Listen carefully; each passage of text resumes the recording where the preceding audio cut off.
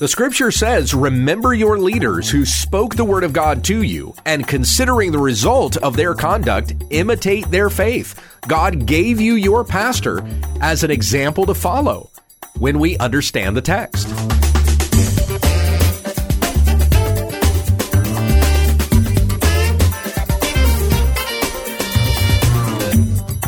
This is When We Understand the Text, a daily Bible study in the Word of Christ, that we may press on to maturity, not laying again a foundation of repentance from dead works and of faith toward God. Tell your friends about our ministry at wwutt.com. Here once again is Pastor Gabe. Thank you, Becky. We're back to our study in Hebrews, chapter 13, looking to finish up our study of Hebrews this week. I'm going to begin reading in verse 7 through verse 17 out of the Legacy Standard Bible. Hear the word of the Lord. Remember your leaders who spoke the word of God to you, and considering the result of their conduct, imitate their faith. Jesus Christ is the same yesterday and today and forever.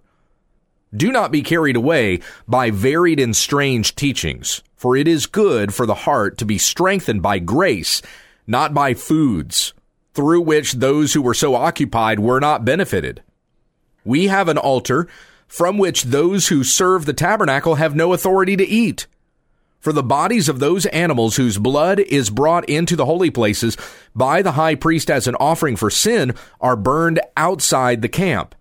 Therefore Jesus also, that he might sanctify the people through his own blood, suffered outside the gate. So let us go out to him, outside the camp, bearing his reproach. For here we do not have a lasting city, but we are seeking the one to come. Through him, then, let us continually offer up a sacrifice of praise to God, that is, the fruit of lips that confess his name. And do not neglect doing good and sharing, for with such sacrifices God is pleased. Obey your leaders and submit to them, for they keep watch over your souls, as those who will give an account, so that they will do this with joy and not with groaning, for this would be unprofitable for you.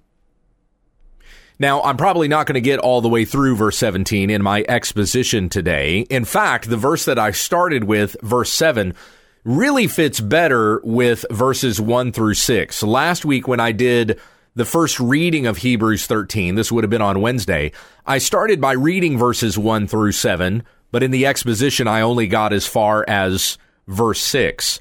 Verse 7, this instruction, remember your leaders who spoke the word of God to you, and considering the result of their conduct, imitate their faith, probably goes with those staccato instructions that you have in verses 1 through 7. It fits in that category a little bit better. And in fact, verse 8 probably does too. Jesus Christ is the same yesterday and today and forever. The way that I've read this section today, there's bookends in verses 7 and 17 about following the example of those who have communicated the word of God to you. That's an instruction that comes up twice here in Hebrews 13. So in this reading that I've done, I had it at the start and at the end, verse 7 and 17. 17 again is obey your leaders and submit to them, for they keep watch over your souls. I probably won't get that far today. We'll see how far we're able to get. But as far as like Hebrews 13 is structured, if you're jotting that down in your notes somewhere or something like that, I just wanted to mention that. The way you would divide Hebrews 13 up, verse 7 would probably go better with verses 1 through 6 rather than this section that we're reading here. But nonetheless, let's come back to verse 7 here. Remember your leaders who spoke the word of God to you, and considering the result of their conduct, imitate their faith. I see this meme floating around on social media every once in a while. And it's something like, Jesus said, follow him, not follow other Christians, or something to that degree. I think there's various versions of that, but you'll see some kind of statement like that floating around. Don't follow people, follow Christ. But Jesus actually did give us human examples that we are to follow, who are supposed to point us to Christ. Jesus is not some ambiguous figure that you are free to make up in your mind what kind of person he is and follow that example that you've built in your mind, however informed from the scriptures that might be. Jesus gave us examples in the church that we are to imitate. So in Ephesians 4:11, it says, God gave the apostles and prophets, the evangelists, the shepherds, and the teachers to prepare the saints for the work of ministry. Your pastor in your church is a gift from God, a real-life human example of what mature Christianity is supposed to look like. And the Bible does instruct you to follow their example. Not just here. Peter says it in 1 Peter chapter 5. When Paul says to the Corinthians in 1 Corinthians 11:1, imitate me as I am of Christ. He's very, very humble throughout that letter. So the call for them to imitate him is not because he's putting himself above them in any way. It's because they need an example to follow that they may know what it means to live as Christ. Because the Corinthians certainly weren't doing that. So Paul presents himself as an apostle of Jesus Christ. The apostles were real-life human examples, and we still read them today. Every time you open the New Testament, you're reading from the apostles whom Christ gave to be examples for us. We can follow their example according to Scripture. And then those who have learned from them, who are real-life examples of maturity around us today, we are to look to their example on how we are to live in mature Christian conduct. And once again, these instructions that we have here in Hebrews 13, this is really the application of everything that we've read in the previous 12 chapters. What does it mean then to live out what we've just read? Well, these are the instructions that we have in Hebrews 13. And one of those instructions, again, flowing from all of the doctrine that we've read in the previous 12 chapters, one of these instructions is to look to those who spoke to you the word of God. And considering the result of their conduct, what do their lives look like as one who knows the word of God and lives it out? Imitate their faith. That is an instruction straight from Scripture, folks. When you read the qualifications of a pastor in the Bible, so like 1 Timothy 3:1-7, or Titus 1:5-9, or Peter, mentioning that one again, 1 Peter 5:1-5, or 2 Timothy, there's also instructions there in chapter 2 as to what a servant of the Lord is supposed to look like. Where you have those places described in Scripture of what a pastor is supposed to be, you will notice that those qualifications are not all that extraordinary in the sense that any one of us should aspire to have those same characteristics said of us. For example, let me read from Titus 1. We should all desire to be above reproach, right? Without blame in our conduct, living our lives in holiness in such a way that does not look like the rest of the world, but instead looks like something Christ-like. We should all aspire that, just as a requirement for a pastor is that he must be the husband of one wife, so we should desire only one spouse. And we should be, in our conduct sexually, keeping sex only for marriage. And we read that here in Hebrews 13, did we not? Let the marriage bed be undefiled, for God will judge the sexually immoral and adulterous. So we should all aspire to sexual purity. And if we are to be married, that we have only one spouse.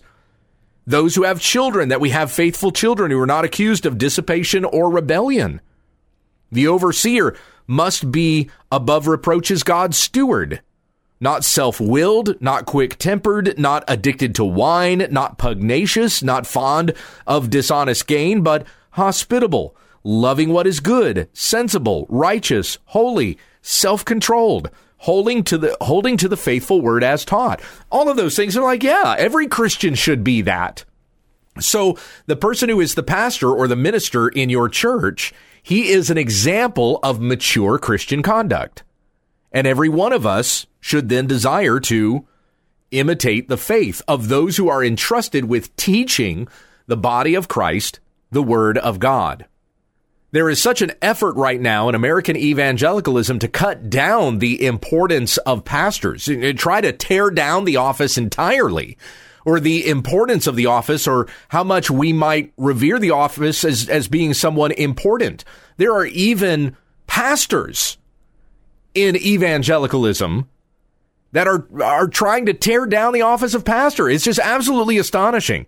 J.D. Greear, the former president of the Southern Baptist Convention, has even taken part in this. Beth Moore has made comments that have been opposing hierarchy and patriarchy, which part of that whole thing of opposing patriarchy means pastors can't just be men, they must also be women. That's contrary to Scripture, but that's her push. That's what she wants, to tear down hierarchy and patriarchy.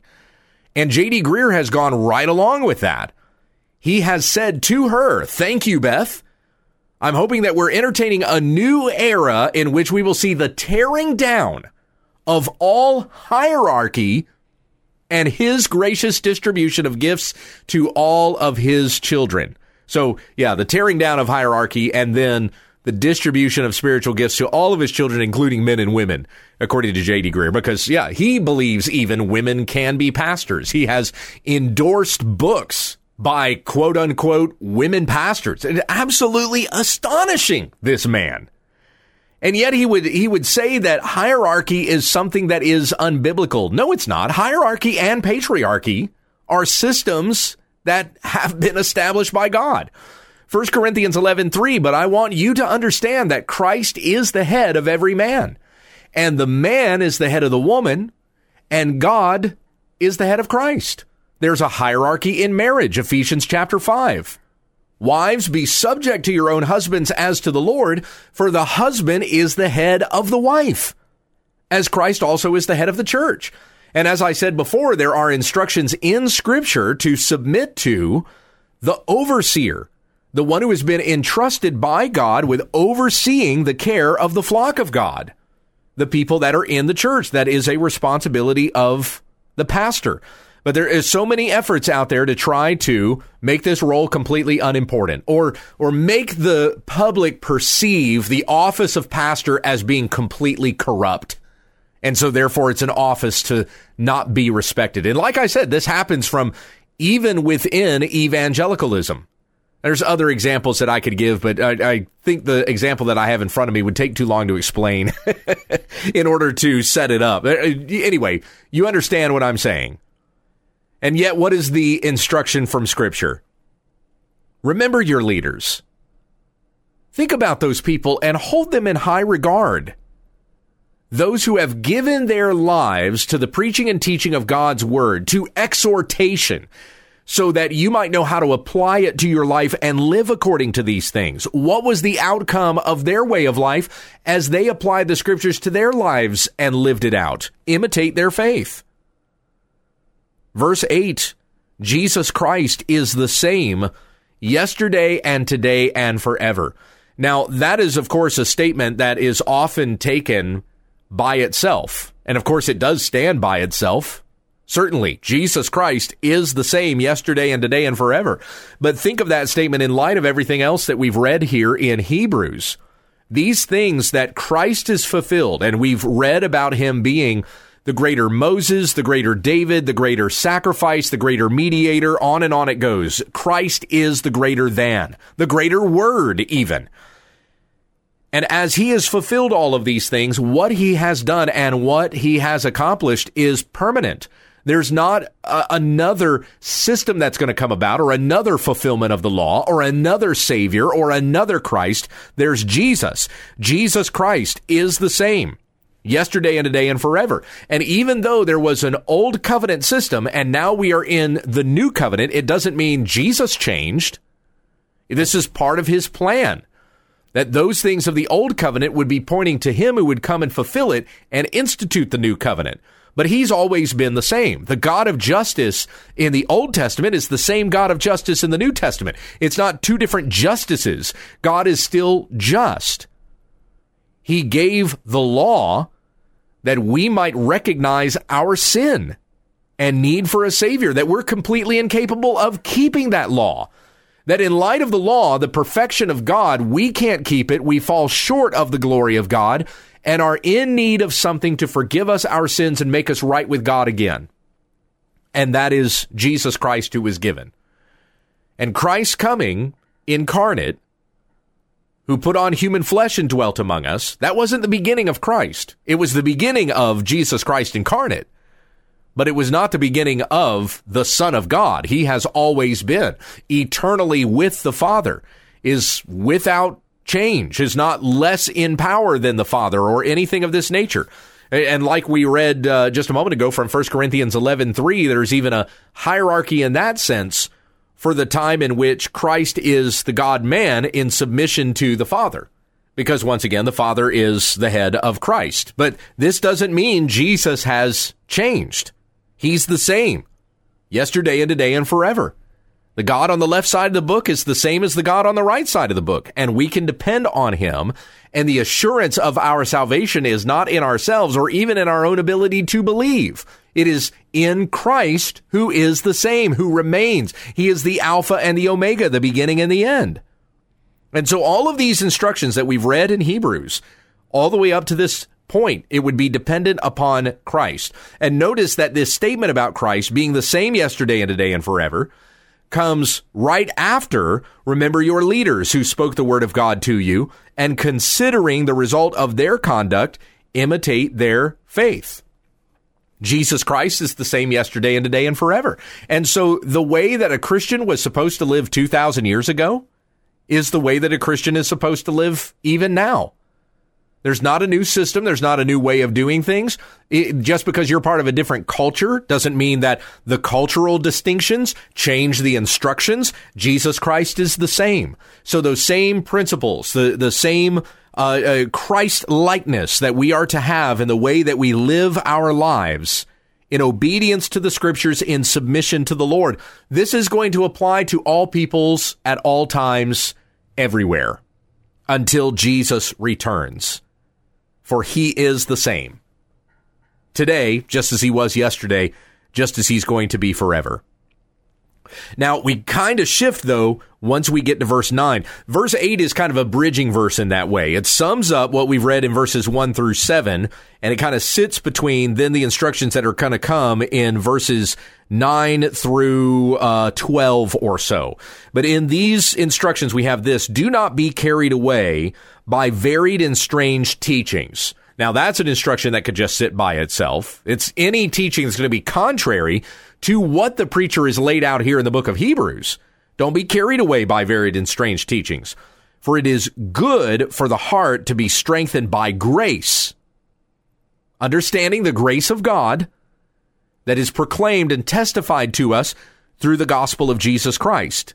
It's good to be strengthened by grace, the sound doctrine, the good words of Christ, the gospel that has been proclaimed to you, and not, the verse goes on to say, not by foods, through which those who were so occupied were not benefited. There are many Jews, even at this particular time, when this sermon is being preached, many Jews were thinking that they were holier or purer because of certain foods that they ate. Now, that may have been in keeping with the Levitical laws, like in Leviticus 11, about foods that are clean and unclean. It could have also been Pharisaical or legalistic in that there were other laws that were added on top of this. But still the objective of the people being, hey, look how much holier I can be because I'm eating these foods and abstaining from those foods. Romans 14 says we're not any purer if we eat or if we don't eat. Romans 14:17, for the kingdom of God is not eating and drinking, but righteousness and peace and joy in the Holy Spirit. Jesus said in Mark 7, what goes into a person's body is not what defiles him, but what comes out of his heart. Comes out of his heart, out of his mouth. This is what will reveal whether he is pure or defiled, what comes out of the heart. And it's also said there in Mark 7 that he declared all foods clean. So there's no food that defiles us. Those who were holding to these commands regarding food, they were not even better off at the end of that.